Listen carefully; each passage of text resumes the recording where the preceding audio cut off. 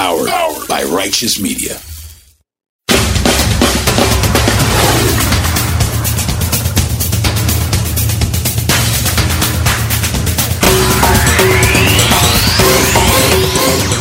Welcome to Independent Americans. Welcome to episode 266 and Super Bowl week.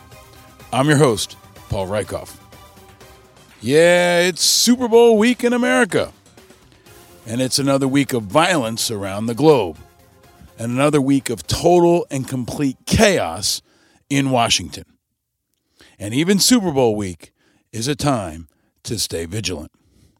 Some of them may have policy differences. Some of them have been very clear with me. They have political differences with the bill. They say it's the wrong time to solve the problem, or let the presidential election solve this problem.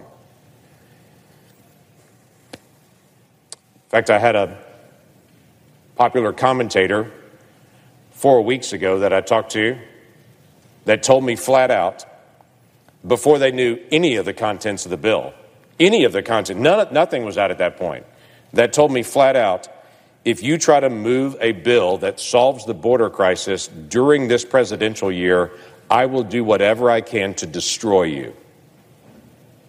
Because I do not want you to solve this during the presidential election.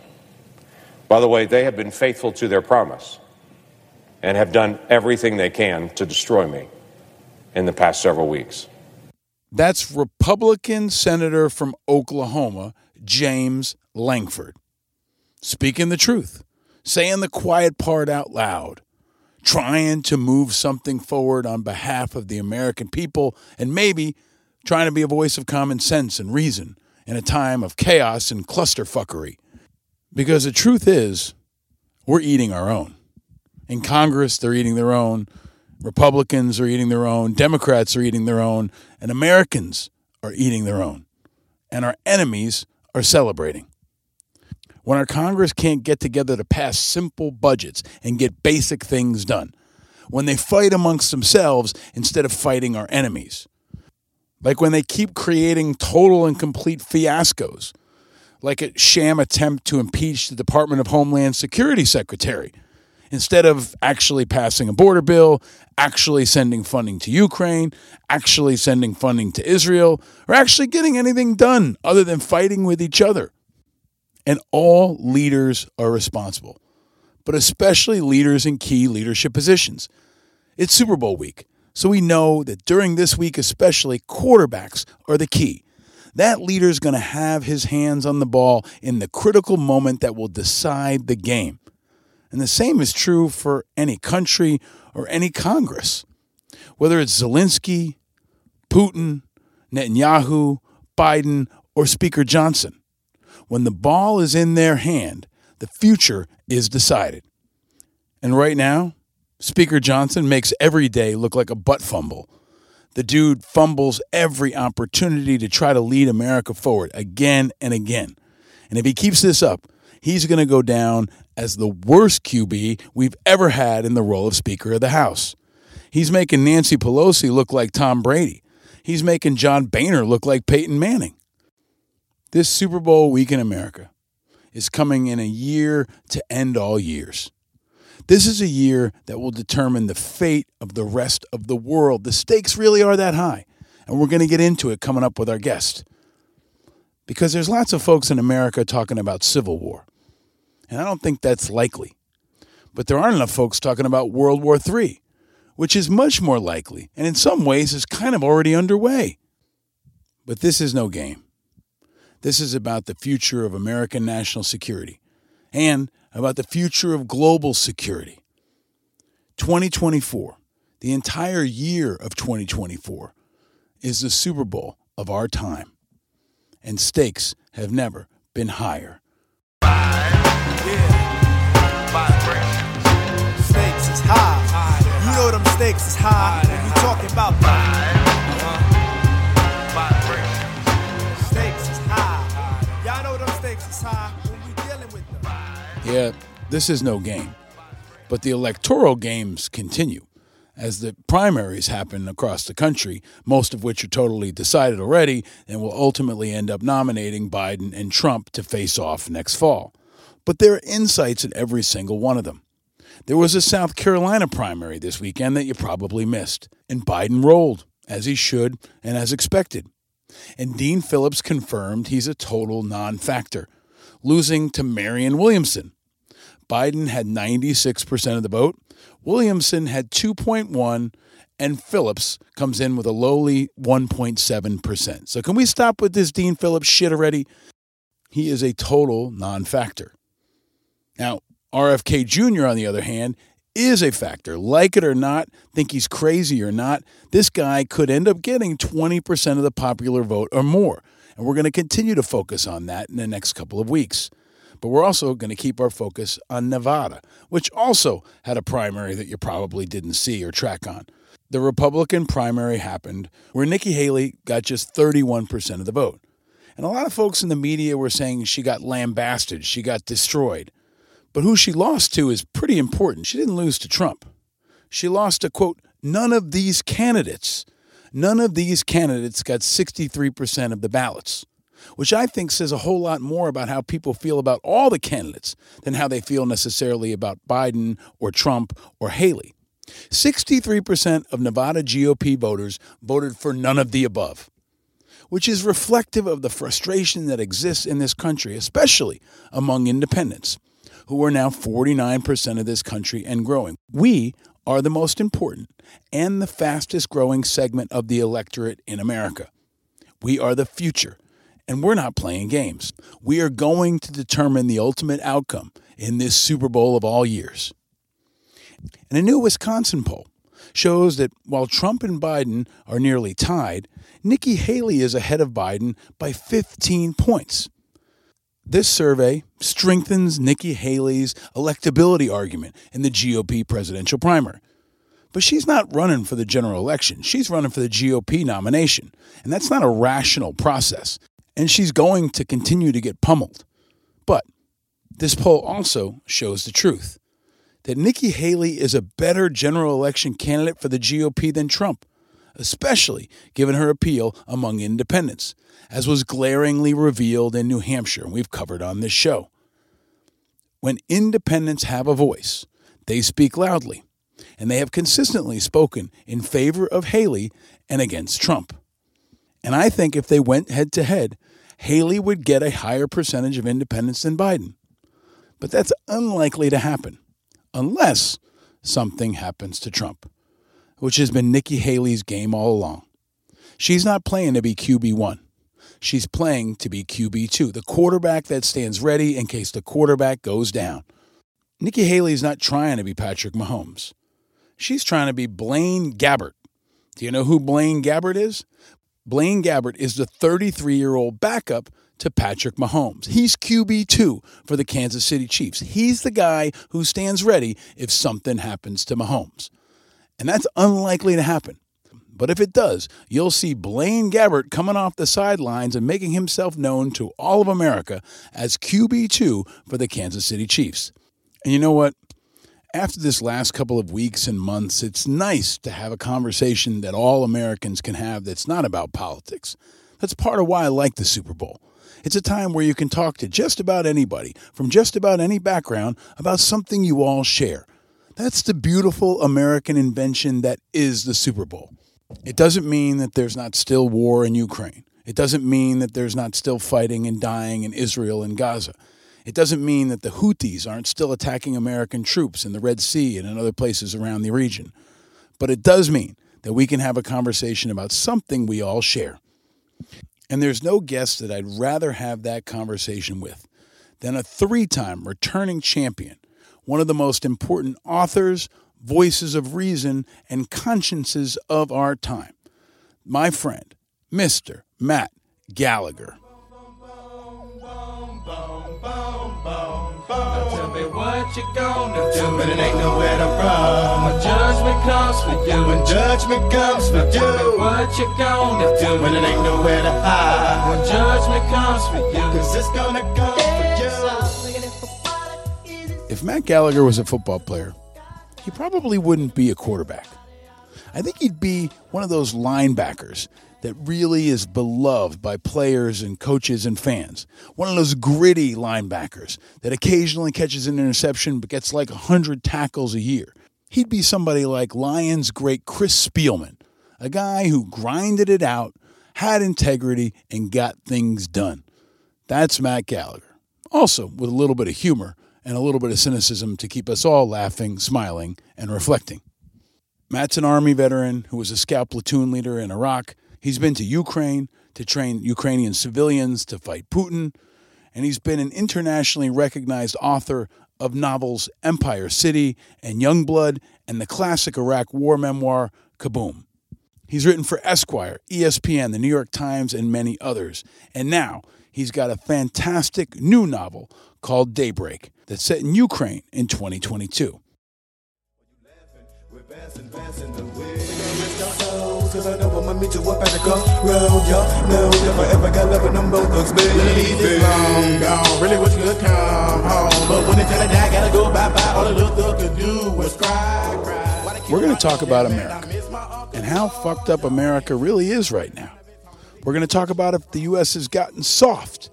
We're going to talk about the stakes in Ukraine and here at home. And as a Nevada resident, formerly, we're going to talk to him about what we actually learned from the Nevada primaries. And we're going to talk Super Bowl. Yes, we're going to talk about Taylor Swift, and we're going to make our predictions for the big game. And if you're a Patreon member, you're going to get extra special content with me and Matt. So if you're not a Patreon member, sign up now. And if you are, my deepest thanks on pushing us through this Super Bowl year. You can, of course, find out more at independentamericans.us, where you also can get video of this conversation. Be sure to go there and do your part, and be sure to, of course, subscribe wherever you're listening to this podcast and share it far and wide. So here it is, my conversation with my friend, Matt Gallagher. Welcome to a conversation about the Super Bowl. Welcome to a conversation about America. Welcome to Independent Americans, episode 266.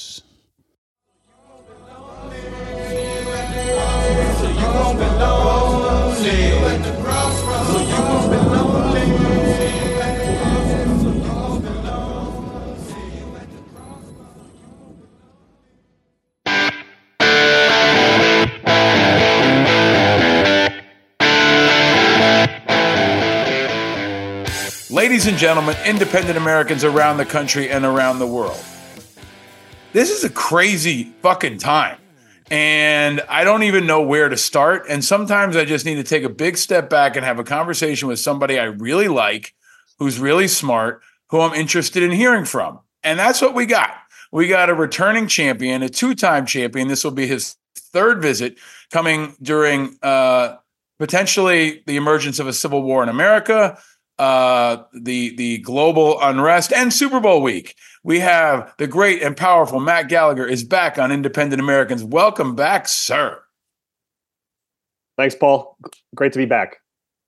First of all, thank you for your flexibility, because this morning in my house was a total and complete shit show where I have sick kid puking, maybe has COVID. We've had strep and everything else in the last couple of weeks. And as a dad, I know you can relate, right? Oh, yeah. Yeah. But my wife's assistant principal. We have a 6-year-old and a 3-year-old. So something's always going on here. And also we have a 1-year-old puppy now, which adds to the chaos. So no, all good. Totally understand. Just hope the little guy's feeling a little bit better with some good meds right now. He's watching Kung Fu Panda 4, Nice. 3, and anticipating 4. So a little trash truck and Kung Fu Panda and staying home from school, I think is going to be just what he needs. I got to ask you, puppy with the little ones, good idea, terrible idea? To have them? To get the puppy, not the kids. Oh. Once we get over, it's a golden retriever on top of it. So like very friendly, very active dog. They're all best friends and they're all maniacs together. So I think long-term it was a good plan, but short-term, I did not anticipate just how chaotic it would be. I mean, chewed up Legos, this dog's stomach has got to be half Lego at this point. And I don't know. Like our last golden was just like calm and mellow. It's just a different relationship. And you know, dogs are like kids. They come out with ready-made personalities. And this one is, I don't know. He's stubborn as hell, which I respect, except when he's not listening. But I will say he loves the boys a lot. And you will have those moments like when they're cuddled up on the couch together watching a movie or something. You're like, okay, this is try to hold on to this moment next time you're about to like lose your mind shouting and nobody's listening. That's kind of how I feel every day. And I think that's how a lot of people in America feel right now, especially those of us that are smart and maybe patriotic and reasonable and not partisan hacks or trying to make a buck off of the collapse of the world. And I want to get into everything. I want to get into your new book, Daybreak, which is coming out soon, that everybody should check out. I want to talk about Ukraine. I want to talk about Biden. I want to talk about the Super Bowl because you're great to talk about all things culture. And I really just want to have a conversation about America. But let's start with the question I ask everybody. It's been almost a year since you joined us. Where are you and how are you? Doing fine. I'm at my home in Tulsa, Oklahoma. Book's coming out in 2 weeks. So kind of, trying to juggle dad life, take my kid to school, come back and work on an op-ed about Ukraine, walk the dog, answer some, PR emails from my publisher, doing a bit of a book tour, going across the country. So trying to schedule all those flights and all that travel. Then look at the clock. It's time to go pick up the kids from school.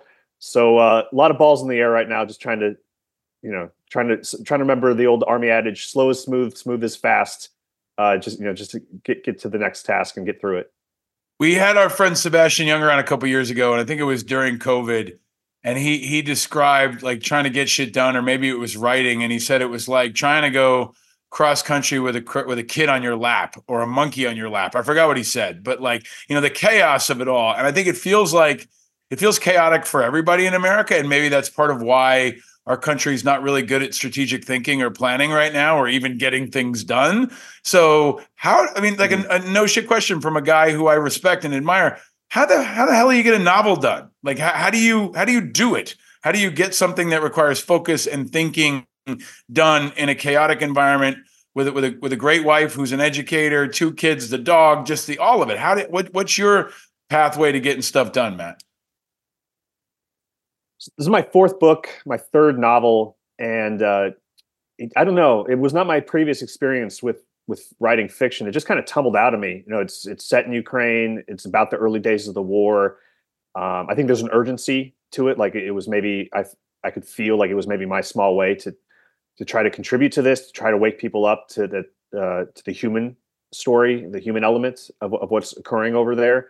I'm not a geopolitical expert. I'm not a retired general, obviously, so I can't talk at that level.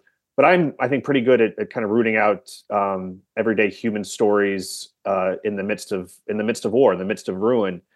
I don't know, the whole process just kind of felt right. I would get up early, 6, and I'm not a morning person, but 6 a.m. the alarm would go off, and I knew I had a couple hours, brew some coffee, and get to work. God bless my wife. In the midst of writing this, I was able to escape for a month to the Hemingway Pfeiffer Museum, which is where Hemingway wrote A Farewell to Arms. And I was the writer in residence there. So I had a whole month over the summer. So she had I had to pay for my mother-in-law's plane ticket here to our house to help watch the kids. But, that was huge. So I owed my wife and my mother-in-law tremendously for that month, because I made a lot of big, important gains in that first draft over that residency. What does that place look like? What does it look like where Hemingway wrote? I mean, I went on a fellowship once to the Rockefeller Foundation. It may have been when we were working together, and I went to Bellagio in Italy, and I stayed in a suite that JFK stayed in for one night while he was waiting for a meeting with the Pope, because the Pope made him wait, and it was a writing residency, right? But what was Hemingway's writing space like? Slightly different. It's rural Arkansas, and it's the museum's this old home and this barn behind the home where his second wife he married his second wife largely for money, and they were kind of this very rich family in this rural part of Arkansas. They'd moved there from St. Louis, I believe, for the dad's health. They made their money in pharmaceuticals, I think. And Hemingway was kind of hated it, but they had this barn that they turned into kind of a writing space for him. They still have his desk, they still have his typewriter, and he would wake up and knock out a large part of Farewell to Arms. He's not fondly recalled by the local populace, both because of how he ended up treating this wife over the course of their marriage, but also because after he would get done writing, he would just kind of, in Hemingway's style, get hammered with all the local young men and walk around shirtless in town, which is how they remember him, as just kind of this shirtless drunk. His name has a mixed reputation in the area, but a real beautiful museum. The residency was just a really unique opportunity, and I sat at the desk and worked on my novel the same place Hemingway worked on A Farewell to Arms. So I didn't summon his ghost though, even when I tried. A younger Matt might have been shirtless roaming around drinking in Arkansas, but we've all maybe mellowed or focused a bit. Let me ask you a question, Matt, that I want to just ask straight up. How fucked up is America right now? Because it feels very fucked up. And for me, it feels like every day I wake up and see another kind of dysfunction on the basics, right? We're having this conversation when the border bill stalls in Congress, funding's being revoked for not only Ukraine, but now for Israel. There's infighting constantly. I mean, I even feel like roads aren't getting paved and the migrant crisis. And it feels like America can't do anything anymore. And at the same time, we're doom scrolling and focused on shit. And I hate to sound like the old guy who's like, what the hell is going on in America? But I had this insight about Biden where I feel like Biden is America right now, because maybe America is over the hill. Maybe America is too old. Maybe America is beaten down, but has a really good heart and really cares, but just can't move fast enough.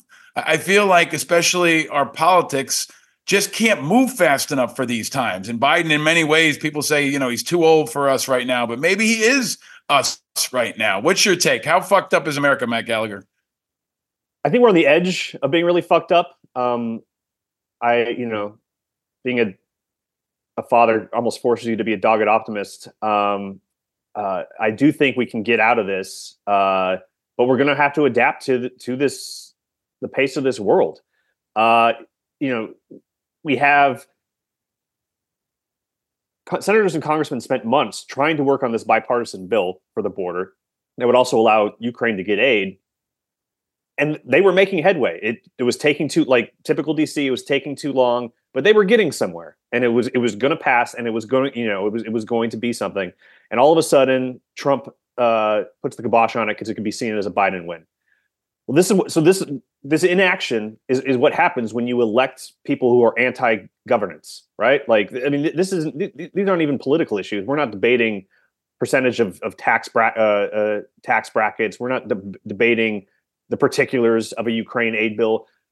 This is what inaction is what you get when you elect people who are anti-government, right? So at a baseline level, if we want change, we as voters are going to have to stop voting for these people, right? Who revel in spectacle, who almost brag about not knowing the particulars, right? I mean, can we go a month without Marjorie Taylor Greene embarrassing herself, not knowing the rules of her job, right? Every time I see her on a committee, she's humiliating herself, and then somehow trying to turn that into a win. Yeah. So it's depressing. That said, with Biden, he's still there. He still talks about what America can be and what it can accomplish. And I think he believes that. And if he is America, then good. I personally, I'd rather have somebody who might be trying to force some false optimism on the rest of us than kind of a a cynic nihilist who said, who's willing to say, well, this failed, so everything must fail. No, we can't have that. We cannot allow it. So don't get me wrong. I'm not I'm not ignoring the headlines and the state of everything is dark. But all we can do is keep grinding through. And I don't know, try to remember that, fighting about politics, having partisan battles is a normal part of a functioning democracy. That doesn't mean you just stop doing things. That doesn't mean that you just, we're going to wait till November to vote on this. If the border is a big deal, and I don't know if it's as big of a deal as Republican senators and congressmen say it is, but it needs attention. It needs action. Then do something. Do your job. Do your damn job. Quote Bill Belichick, do your job. Yeah. So, and it's an upside down world where Bill Belichick gets rejected by the Atlanta Falcons, right? And there seems to be this.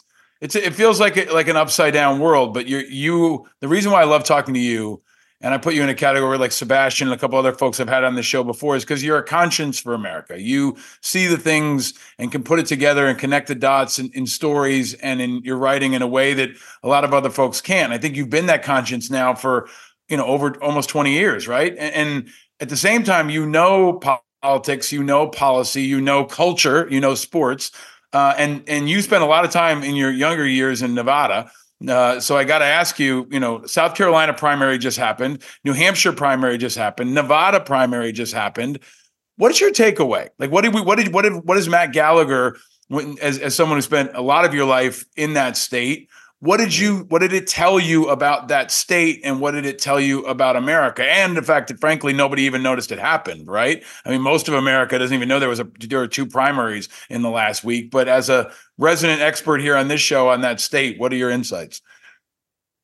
Well, if you're a Haley supporter, I don't know how you look at that and feel good about it. And it's such a bizarre situation. You look at any general election poll. Nikki Haley probably wins next November. I mean, there's a decent amount of time, but she seems to be polling against Biden very well. And it is just so fascinating to me that Republicans are in this state where they're not voting for the most electable person. It's more about some kind of revenge. It's more about the Trump cult. It doesn't make sense to me. Like, if you genuinely want a Republican in office, vote for the one who's clearly going to win. But that's, whatever. I'm not a Republican, so they can do what they want, and when they lose again, they'll we'll get a whole new series of complaints and allegations of it being rigged and blah blah blah. Or another insurrection. Yeah. Hopefully not that. Yeah. Hopefully not that. But maybe you're right. As for Nevada, Nevada is a really fascinating state. It always ends up being slightly more blue than it polls because of the culinary union, which was a big part of the old Harry Reid machine that is largely still kind of held together. It is a very it does have real conservative streaks in it. That said, it's been kind of electing the same type of politician, governor, for the last 50 years. They're middle of the road, casino approved, Republican or Democrat, silver haired middle-aged man. But it doesn't matter which party, which I find fascinating. If I had to guess, it's the kind of state that might flip for Haley real close. But I see it sticking with Biden if it's Biden and Trump. There's the population that has been swelling in my old county, Washoe County, where Reno, Nevada is. And that's just going to be slightly blue. And that coupled with the Clark County where Vegas is, the rural counties, which are predominantly conservative, just aren't going to be enough to turn that tide. But it's kind of a classic example of, like, if Republicans want to win, you have a candidate that could flip a state that voted for Biden last time. Trump's not going to win it, though. He's not. Like, I don't understand. I just don't understand, if he lost last time, how anything that's occurred since then is going to convince more voters to come back over. It I don't know. It doesn't. I think that's. Yeah, I think it's a really great insight into the way this election may be going, because I share that view, and I think that Trump is continuing to drive away independence that we've talked about a lot in the show. We saw it in New Hampshire especially, and I think Nevada is the latest example of the Trump problem, which is driving away independence. And this Trump situation for the GOP has been like their Hillary Clinton, right? When so many of us were saying around the country, you don't understand how much people hate Hillary Clinton. They were like, no, but she's great, and here's all the reasons why she can win. But there was this deep hatred for her, right? That comes from a lot of stuff, and whether it's fair or not, especially those of us who spend time beyond New York and California and DC understand that. And that's kind of what Trump is facing now on the flip side, right? But he's facing this deep mistrust and hatred. And I think that's stacking up for him. And maybe for many of them, it's not about winning, right? Similarly, it's about blowing things up. And it's like an American insurgency. It's like a crusade. It's like a social movement. It's like a religion more than it is about winning elections, right? So to that point, I want to come to Ukraine in a second, but the Civil War conversation. This is a conversation that's happening now, right? I've got very serious people who email me sometimes and say, hey, could this happen, right? And I guess I want to ask you, I think the threat of violence is real. The threat of domestic violence is real. The frustration is real. We've talked about it in so many different ways about how there's especially a disaffected group of men of a certain demographic who tend to have access to guns and tend to be disconnected, who might be predisposed to violence, who could be rallied on some level. Now, whether that develops into a civil war is another discussion, but 2024, Matt Gallagher, you've written about war, you understand war, you're a student of history. Civil war, what the fuck? I think what you just said, drawing the line between armed violence and civil war, is very important. The threat of armed violence is very real. Go back a few years to the 90s, some radical Army veteran like Timothy McVeigh blowing up a federal building. I think that's very plausible, right? It just takes a couple freaks with nothing to lose, and a lot of innocent blood can be spilled. Civil war, I just don't see it. I don't see it here. I spent time in Iraq during the Sunni Shia civil war. My college thesis was on the Irish Civil War. Frankly, I'm generalizing somewhat, but on a baseline level, we are just too fat and comfortable. Most civil wars in the history of the world emerge out of some real dire economic circumstances, on top of the political climate, on top of various partisan and cultural issues, cultural divides. People need to be hungry and needy to be willing to go shoot their neighbor, by and large. On the scale that would need to result in a civil war. The American Civil War, a big part of that, most Confederate soldiers didn't own slaves. That doesn't mean that their economic livelihood wasn't tied to slavery, right? So they did feel like their everyday lives were at stake, right? That played a huge factor, maybe not necessarily on the top strategic decision level, but in terms of filling the ranks, in terms of actual fighting and engaging the Civil War. And I don't think we're there. Some loud, obnoxious, proud boys can show up and cause some serious issues, but in terms of a sustained engagement, no. There's just not enough. There's not enough people, and people want to go back and watch Netflix. They want to play Nintendo. They want to order DoorDash. We're too fat and happy for that kind of dystopian climate to persist, I think. Can we stay on that? Because I think this is part of maybe one of the most urgent issues in America. And I think, you've got these hard asses like the David Goggins of the world, right? And the Jockos who are everybody needs to be more disciplined. And that's a popular industry right now. Sure. But I think it is touching on something that's at the core of what many of us see and actually, I think, can recognize, especially if you've had a worldview, if you've been around, places of conflict. We are too fat and comfortable, right? There's a lot of folks who feel like we have too much to lose. We're too soft. And I've been really thinking about this a lot, Matt, and I want to get your thoughts on this. our thought that we can be immune from the threats of Putin, that we can stay out of the Middle East, that we don't have to confront the threat of China, that we can lose only a couple soldiers every once in a while. I think those days are over, right? And I think it's a reality that our president is not addressing. I think most politicians are failing to address. I think someone needs to stand up and say to the American people, we're going to have people who die. We're going to have to pay a price. We're going to have to pay an economic price. We're going to have to pay a military price. We're going to have to pay a human blood price to live in this world and to exist in this world as we do. And if you're not willing to pay that price, we're going to go down. Like, I think it needs to be said in this framework, because the Europeans and others are looking at us like island America, saying, you think you can keep this up forever. But how do you think about that, about this time in America where we do feel fat and happy, and it feels like we're like a step away from a rattling, right? An October 7th moment or something that kind of rips us back into the reality of what the rest of the world is facing in 2024. It does sometimes, especially with things happening across the world. It does kind of feel like the late 30s, where America wants to withdraw while simultaneously we're needed more than ever. And it's to our own best interest to engage with the world.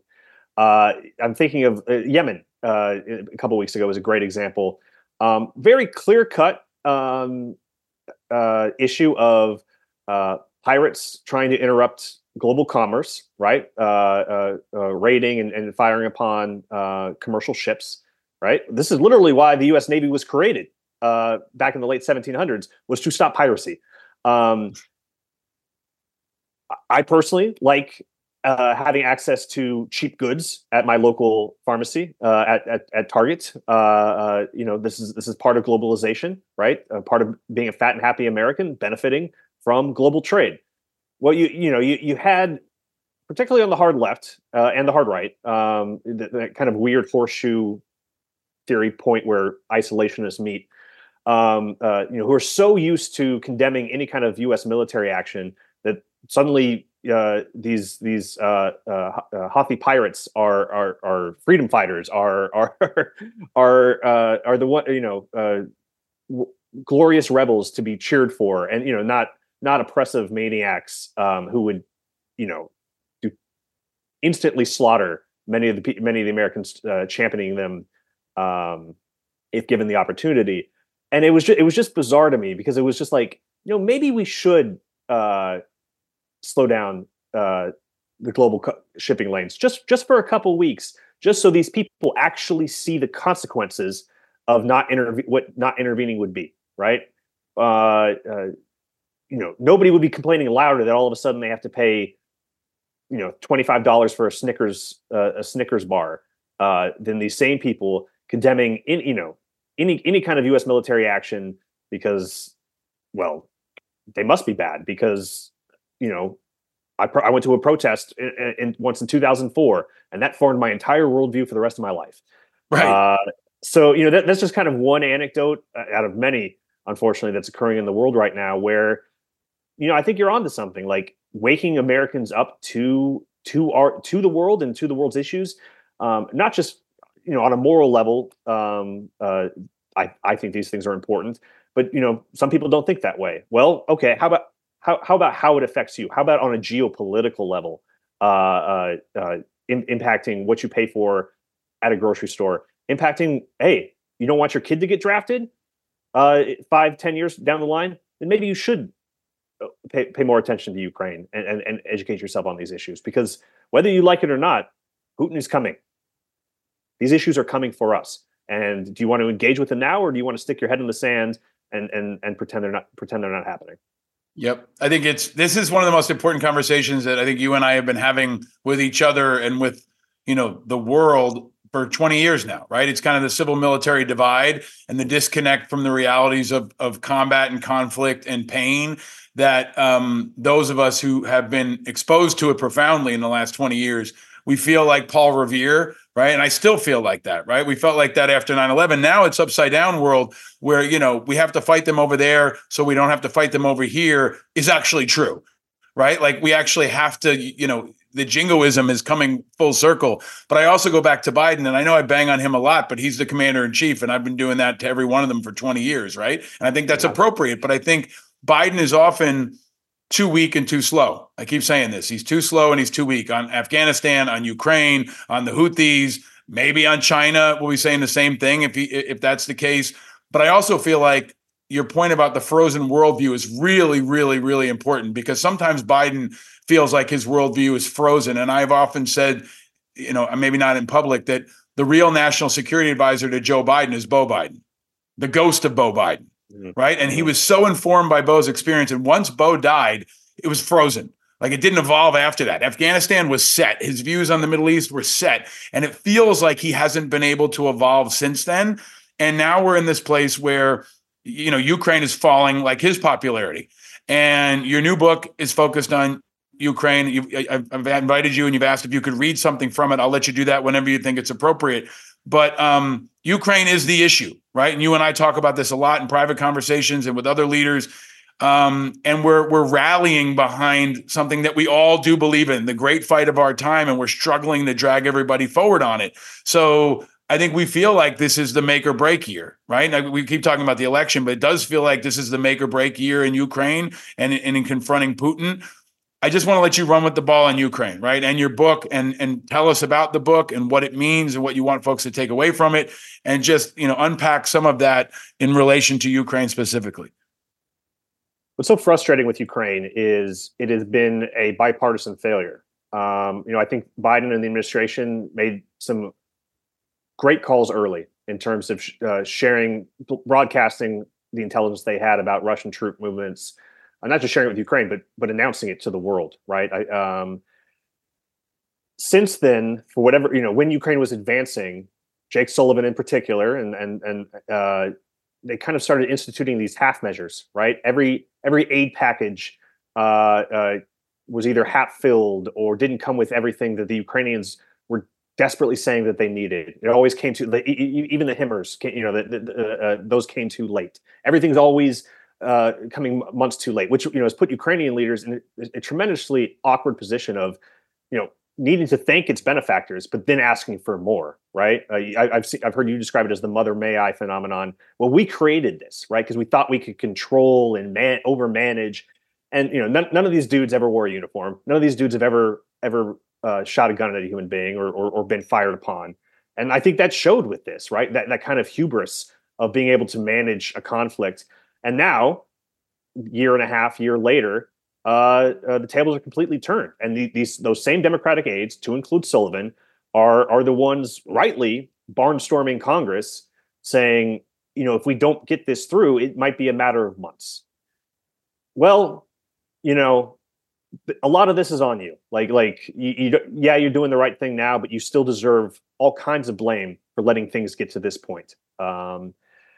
The anger from Ukrainians towards America as a country is real, towards other European countries as well. That there's a real sense of betrayal, and it's hard to say that they're wrong about that, right? Last July, Biden said we would stand with Ukraine no matter how long it took, no matter what it took, something to that effect. That was July 2023. That was not that long ago, and the feeling of abandonment is real. I hope we managed to get this aid package through to prove to them that it's not, to prove to Ukraine that we are the country they need us to be, that some of them still think we are. I don't know.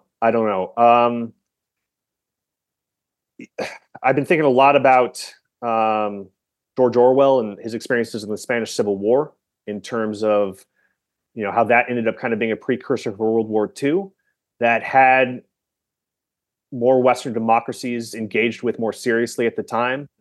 World War II would not have played out the way it did, because the lesson from that was two dictators and two autocrats was that democracies can be outweighted, they can be outlasted, they can be defeated through a combination of battlefield and propaganda, right? That we are. What did Hitler call England? Like a nation full of shopkeepers. Mm-hmm. That's pretty similar to what Putin thinks Americans are. So, where this this inattention comes from, I don't know. I find it infuriating. I do know that the closer you get to Donbass, having been to Ukraine, the more serious people take this. There's a reason the Baltic states are taking this as seriously as they are, because they know they're next. Same with Poland. I mean, there are entire companies of volunteer Poles fighting for Ukraine right now because they know they're next.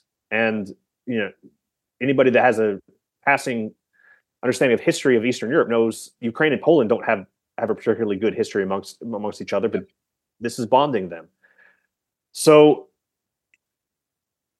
it's a make or break moment. It's a make or break moment for Ukraine. It's a make or break moment for America's role in the world, right? I mean, like you just referenced Afghanistan, and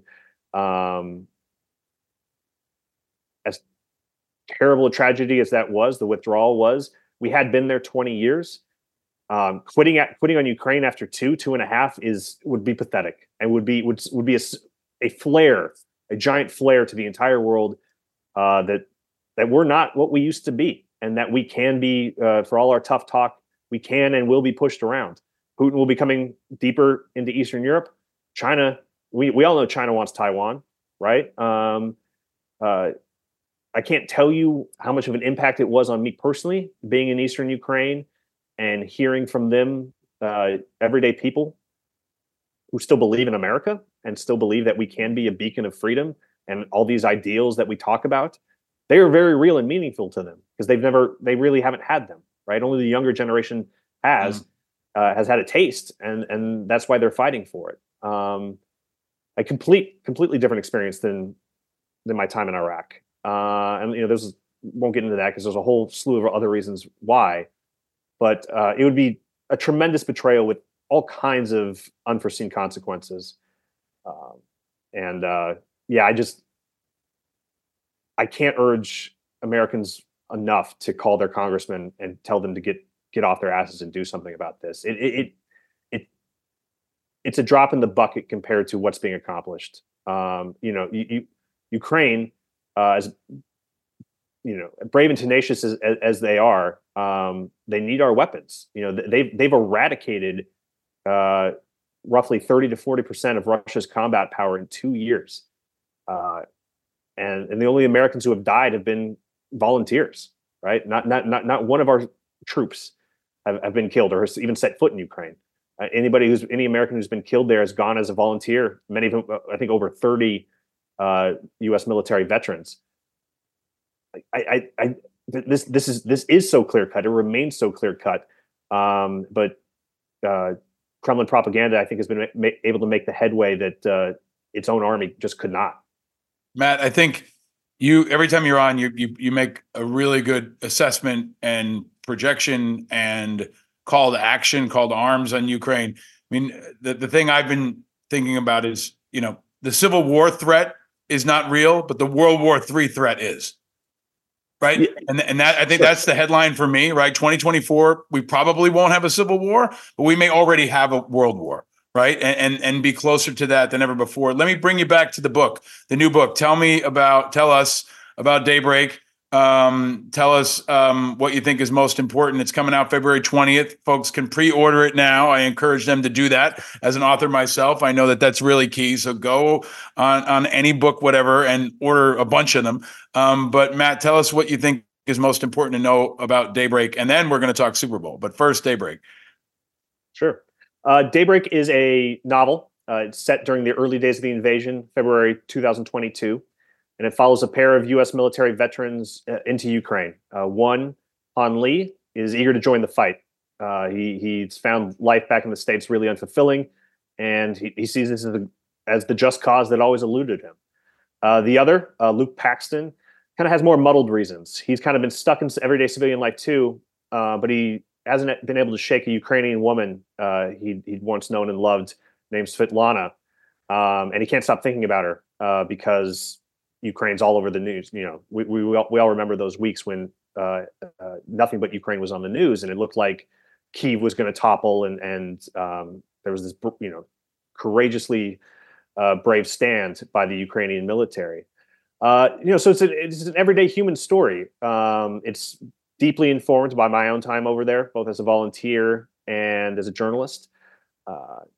Contains kind of, emotional truths, maybe that I couldn't source in my journalism, or second or third hand anecdotes I heard about Western veterans who'd gone over there to fight for Ukraine that, I couldn't, for a variety of reasons. Maybe they told me off the record or whatever, but seeds were collected for this story kind of throughout my various trips over there.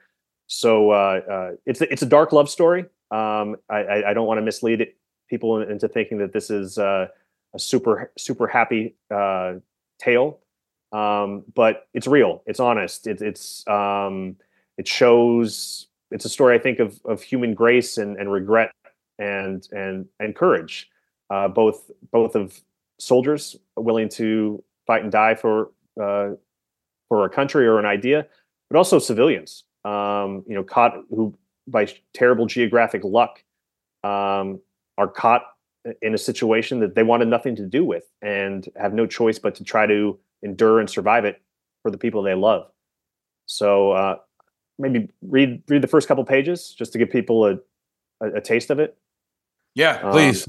Yeah, I think a page would be great. And maybe our Patreon members, if Matt's got an opportunity to stick around, I'm going to ask him a couple of follow-up questions about the book as well. But yeah, maybe a couple of paragraphs, if you can, that you think are you're doing the reading thing now, right? And here's what I tell folks too. Buy it because it's a Matt Gallagher production. Anything this man writes, you should consume, you should read, you should share, because it's excellent, it's important, it's urgent, it's entertaining, it's all the things. So please, Matt, over to you. Thanks, Paul. Appreciate that. This is page 1 of the book, page 1 of Daybreak. The bus pitched east through midnight black, and Luke Paxton sat with his head against the window, alone with his thoughts. Winter clawed at him through the glass, but he kept himself nestled against it. He found the tinges of outside cold bracing and wanted to keep awake. He wet his throat and stared out at the flurries of snow dusting the road. Dark, baleful forest lay beyond. A convoy of supply Humvees crested a small hill, pushing the other way, toward the border. Something sharp and hot swelled in Pax's chest. Haven't felt like this in a long time, he thought. It was thrill. It was fear.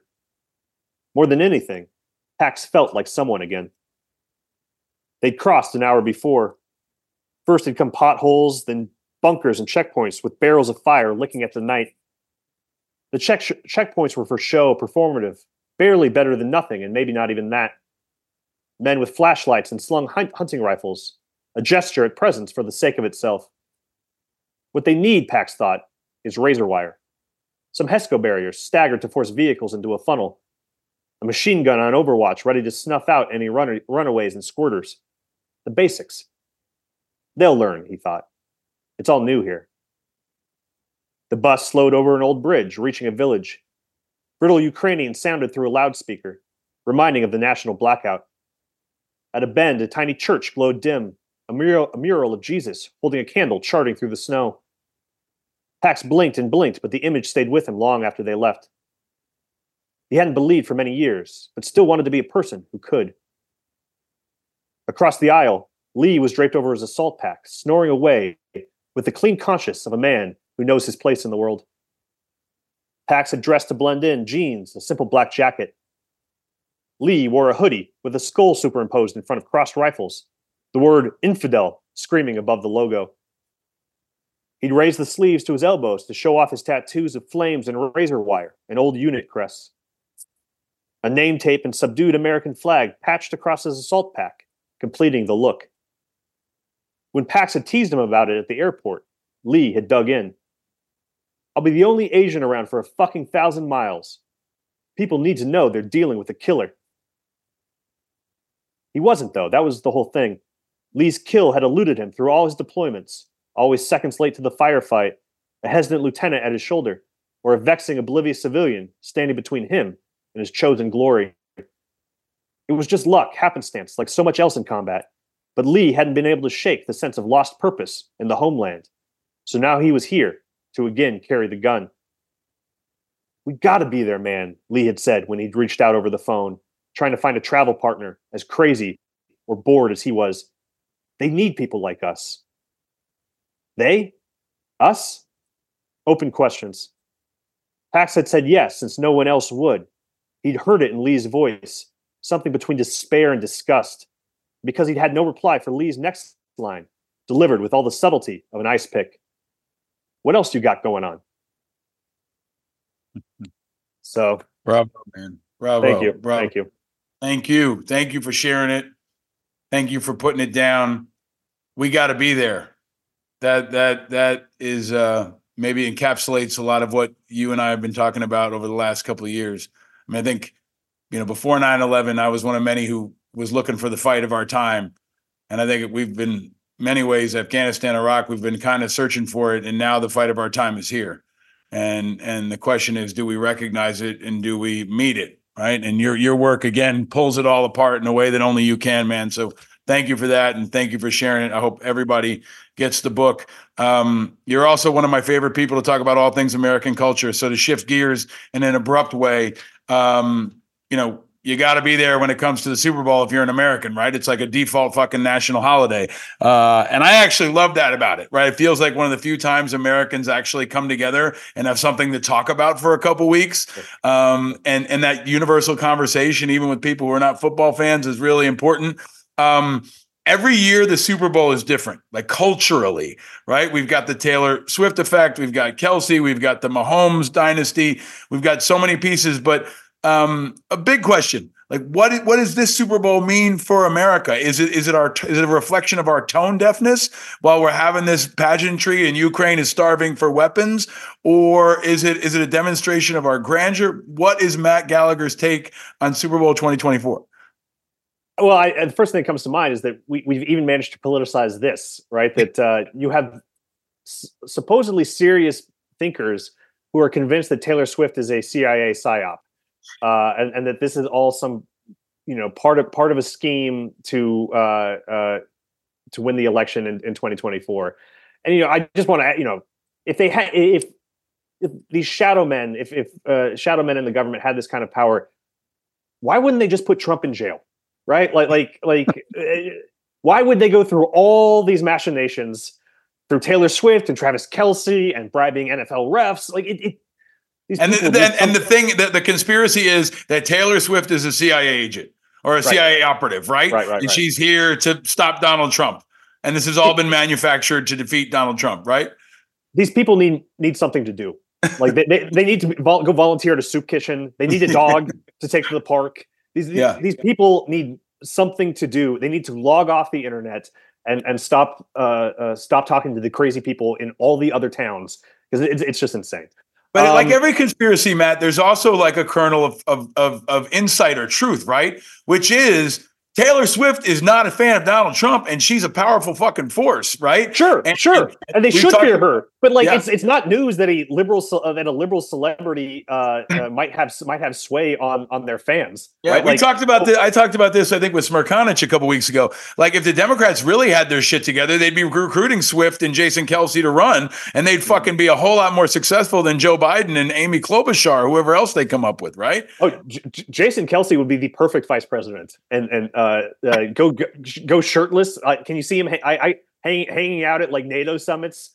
Can you imagine the rallies? I mean, he would fill stadiums. I mean, it'd be incredible. And people say, this is the part too, though, Matt. I mean, some of these people in the political world, I go on the news shows, I'm going on them today. They're so they're so up in their own shit, right? Where they don't see the power of Taylor Swift or Jason Kelce or The Rock, they're so uppity about so many things that they don't realize that Americans are just starving for somebody who keeps it real and brings some energy and inspiration. If Dan Campbell ran for something, how much would that guy the coach of the Lions, how much would that guy crush? I'd run through a wall for that guy. He should run for mayor of Detroit. I mean, I don't know who the mayor of Detroit is, but he should be mayor, governor, the whole fucking deal, right? I mean, who's putting Detroit on the map like Dan Campbell? Oh, they were so close too. I mean, just heartbreaking. Is that? Look, I wanted to ask you this. I thought about this today. Is that also is that America 2024? Like, we're rooting for Detroit and they fucking blow it? Like they blew it, right? They did blow it, and they were everybody's sweetheart. We wanted it so bad. Those of us who think about all the things around it, and Detroit kind of flaming out against the Niners. That's kind of 2024 too, right? To get close, yeah, because no objective fan wanted Kansas City and San Francisco. Like this is we had this 5 years ago. Personally, I think it's gonna be kind of boring. I think KC rolls pretty easily. Andy Reid's fun, Kelsey's fun, but rooting for a dynasty is always hard. But it is what it is. Yeah. We're old guys. I want to ask you about that. Do old guys hate dynasties more than young guys? Because I feel like my kids love this. Like my kids are loving my kids love the Chiefs, right? My kid wears a Mahomes jersey. I mean, when I was a kid, I was a Giants fan, but I still loved the Niners, right? Like I was like, wow, the Niners are awesome. Joe Montana, Jerry Rice, Rathman. Those I love the dynasty. Do you feel like older guys get more cynical about dynasties than younger guys? Probably in general, and also especially if we just survived the Brady years, right? Like we just don't want to go straight into another one.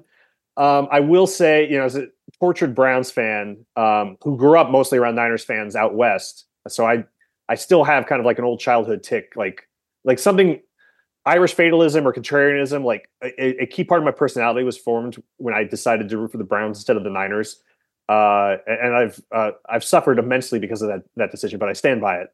I will say that my youngest son, because here in Tulsa, the Chiefs are the big team, and he's a big Chiefs fan. He loves Travis Kelce in particular, and I'm not dissuading him. If this brings him a little happiness and joy, it is not for me to force otherwise. Whereas his older brother is a Browns fan and has made that choice, and I don't have the heart to talk him out of it either, even though I'm pretty sure 40, 50 more years of misery await, because that is just the Cleveland way. It's building character though, man. Like if I'm in a foxhole, I want a Cleveland fan or a Buffalo fan with me. I do. Like that's the real deal, right? And my kid, my 4-year-old who's obsessed with sports has flipped it on me completely, and he's a Celtics fan. And anybody who's knows me knows my little guy is just obsessed with the Celtics, and it's not because he wants to give a middle finger to me. It's because they were winning when he was little, and because he thought that Jake from State Farm was Jason Tatum. And he'd been seen so many State Farm commercials with with Jake, not black Jake, not white Jake, right? When they changed Jake from State Farm, he was always on TV, and they're like, "Oh, Jake from State Farm." I said, "No, son, that's not Jake from State Farm. It's Jason Tatum." And he said, "Oh, well, I like him." That's when he was 2.5, and it stuck. Yeah. And now he's a Celtics fan, which is like kind of a middle finger to me. But what are you going to do, right? Yeah, no, and you're just happy they're happy, and they're enjoying the game, right? Like it's just kind of a great way to participate in something with your kids, and if the Celtics don't get it done this year, I don't know. You might have to start preparing for heartbreak, because that team is loaded, and there's only so many years you can have excuses about being too young or whatever. Like if they can't pull it off this year, I don't know. Maybe I want to stay on sports with you for a second, because we don't do it enough on this show, and I think it's great and it's important and it's fun, and you're great on it. How fun is the NBA right now? Like, I was at the Nets game last night. My buddy gave me his tickets, and we went, and my one kid was sick, but he wasn't going to miss it. We went and watched the Nets play against Luka and Kyrie, who were both fucking dominant. Every time Kyrie got the ball, everybody booed him. And I had to explain to my son it's because Kyrie was an anti-vaxxer and a selfish player who sat down when his team needed him and missed every home game. And then you've got Luka, who's really unbelievable. Like, I watched him warming up, man, and they were having so much fun. Like, that team is bouncing the ball up for dunks and shooting from the stands. And it really felt fun, but it feels like we're kind of in a golden age of the NBA. Does it feel that way to you? Yeah, and it's like skills based, right? Like the way people can shoot and move now, like it's beautiful basketball. I watched a couple weeks ago the OKC Thunder, which are our local team here, play the Spurs. So you had Wembanyama and Chet Holmgren. I mean, these are two teenage kids whose skill level is unbelievable. They're monsters. 7 foot plus. Have some filling out to do still, But like, can you imagine these guys in 10 years? It is. Yeah, it's just a Wembanyama's treat. like 7'4" and running the floor like a point guard. I mean, behind the back shit. I mean, they're also just like physical freaks, right? Like, I feel like this is like the evolution of humanity in 2024, where we're finding these people and, you know, and building these people. I mean, Luka's a 6'8" point guard or something, right? 6'9" point guard. He's gigantic. It's a freak show, right? And they're from all over the world, because the game has gone international, right? Like gone are the days of discovering 14, 15-year-old Dikembe Mutombo and then trying to teach him up. Luka's from Slovenia, been playing since he was a kid. Victor's from France, been playing since he was a kid. Chet's from Wisconsin. It's a cool thing, and in its own strange way to link the conversation. It's a reminder that American soft power remains, as much as we may be fraying in other places, American soft power remains undefeated. Our culture, our sports, our music, it's everywhere. I love that. I love that, and I want to stay on that because I think it's true. America's soft power is undefeated. If you haven't coined that phrase, that's yours, man. Put that on a T-shirt and use it at every book event. But there's also a point in this too where there aren't a lot of assholes. Like, there are some guys getting in trouble. You got John Morant getting busted for a gun, but there are a lot of positive role models out there. I feel like more, you got a guy like Mahomes. Like, he's a great dude, right? Like, you got a guy like Luka, Jalen Brunson here in New York. I mean, there's so many of them. My son soured on Max Verstappen, the F1 driver, when he was like 7 or so, because Max is an asshole and he talks to people rudely. But he's a rarity. Like, we used to complain about, Ray Lewis was featured at the Pro Bowl recently, right? I mean, when we don't have Ray Lewis around, we've got these guys now from all sports that are really, Aaron Judge is another great example, Shohei Ohtani, these folks that are really great role models, right? Yeah. I don't know. Almost makes me, maybe I've gotten old. I almost miss having villains. Because it adds like a WWE element of like, say what you will about Tom Brady. And God knows I said plenty of things about him. He was fun to root against because he was good and he knew he was good, right? Like that kind of cocky edge. Patriots fans loved him for it, and deservedly so. And he was fun to root against that because of it. And it made when goofy Eli beat him twice all the more memorable. Kobe. And we've got real villains, right? Like, it feels like we've got enough real villains in the world. Maybe we don't need the villains in the NBA. Yeah, that's true. All right, so you're going to stick around for a couple extra questions for our Patreon members. Final prediction. Again, go get Daybreak. Root for Matt. He is a role model, and he is a great voice and a great leader for our country. What's your final prediction on the game on Sunday? Chiefs 31, Niners 20. And not just because the NFL wants the Chiefs to win, just because it's a quarterback-driven league, and like, I know Purdy's it's a cute story and everything, but Patrick Mahomes is on track to be the GOAT, and always bet on the better quarterback in a big game. You got it. I mean, you and I have talked about this thing. They used to say defense wins championships in the NFL. It doesn't anymore. Quarterbacks do. And in the NBA, defense doesn't win anymore. Scoring wins, right? It's flipped. Yes. But I think it has. This is a golden age for sports. It's a golden age for the need for people to read books again, right? So I want to encourage everyone, check out Matt's book, support him. Thank you for all you do, my friend, and thank you for keeping it real. You always keep it real, and you stitch together the pieces in such an important way. You're really one of the most important writers and voices of our time, and I'm grateful for your friendship and for just always coming on the show and having a good time with me. I wish you all the best with the book and the best to your family. Thanks so much, Paul. Always a pleasure talking with you, and I'm grateful for your friendship as well. And I'll give Annie and the boys your love. I'm going to pick the same score. I was going to say by 10, so I'm with you, man. I say Chiefs win it. The MAGA folks are going to have a bit of a heart attack, and Taylor Swift is the ultimate marketing genius. I mean, there's no way the engagement isn't coming in the next year, and she doesn't play the Super Bowl next year, right?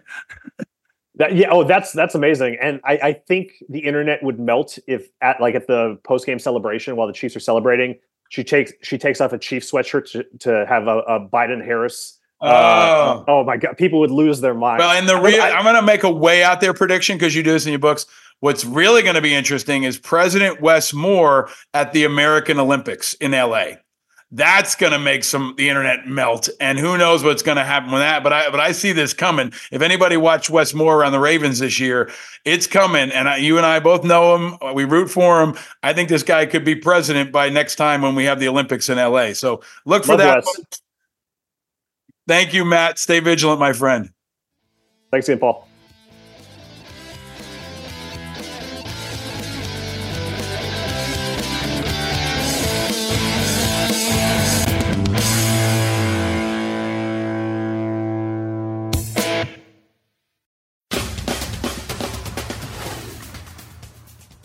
Matt Gallagher, ladies and gentlemen, one of my favorite people in America and one of my absolute favorite authors of all time. Be sure to check out his new novel, Daybreak. Get it right now. Support an important author. Support America. Support an American veteran. And support a guy doing good stuff. He's a lot of things, including a true helper. Always look for the helpers. There will always be helpers. You know, even just on the sidelines. If you look for the helpers, you'll know that there's hope. The helpers are out there. If you see one that inspires you, use the hashtag #LookForTheHelpers on social media and give me a shout. And as I said before, go check out independentamericans.us for video of this conversation with Matt. You can also find us on YouTube, Spotify, and everywhere else you get podcasts. And look for me every Wednesday on News Nation at 3 p.m. with Connell McShane. We'll break down the latest in politics and news. And check me out most Wednesdays, some Fridays, and other random days on MSNBC's Deadline White House.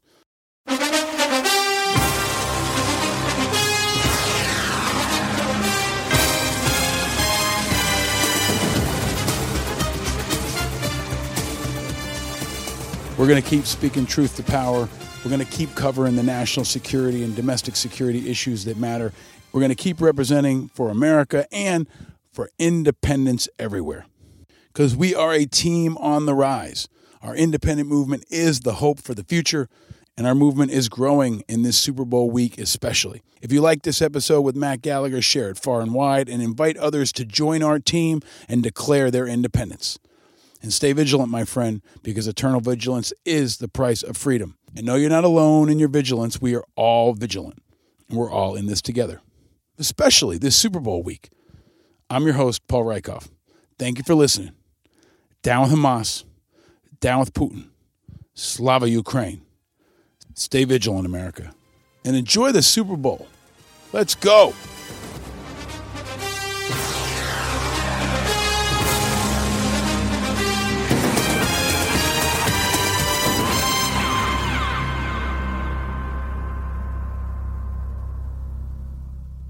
Powered by Righteous Media.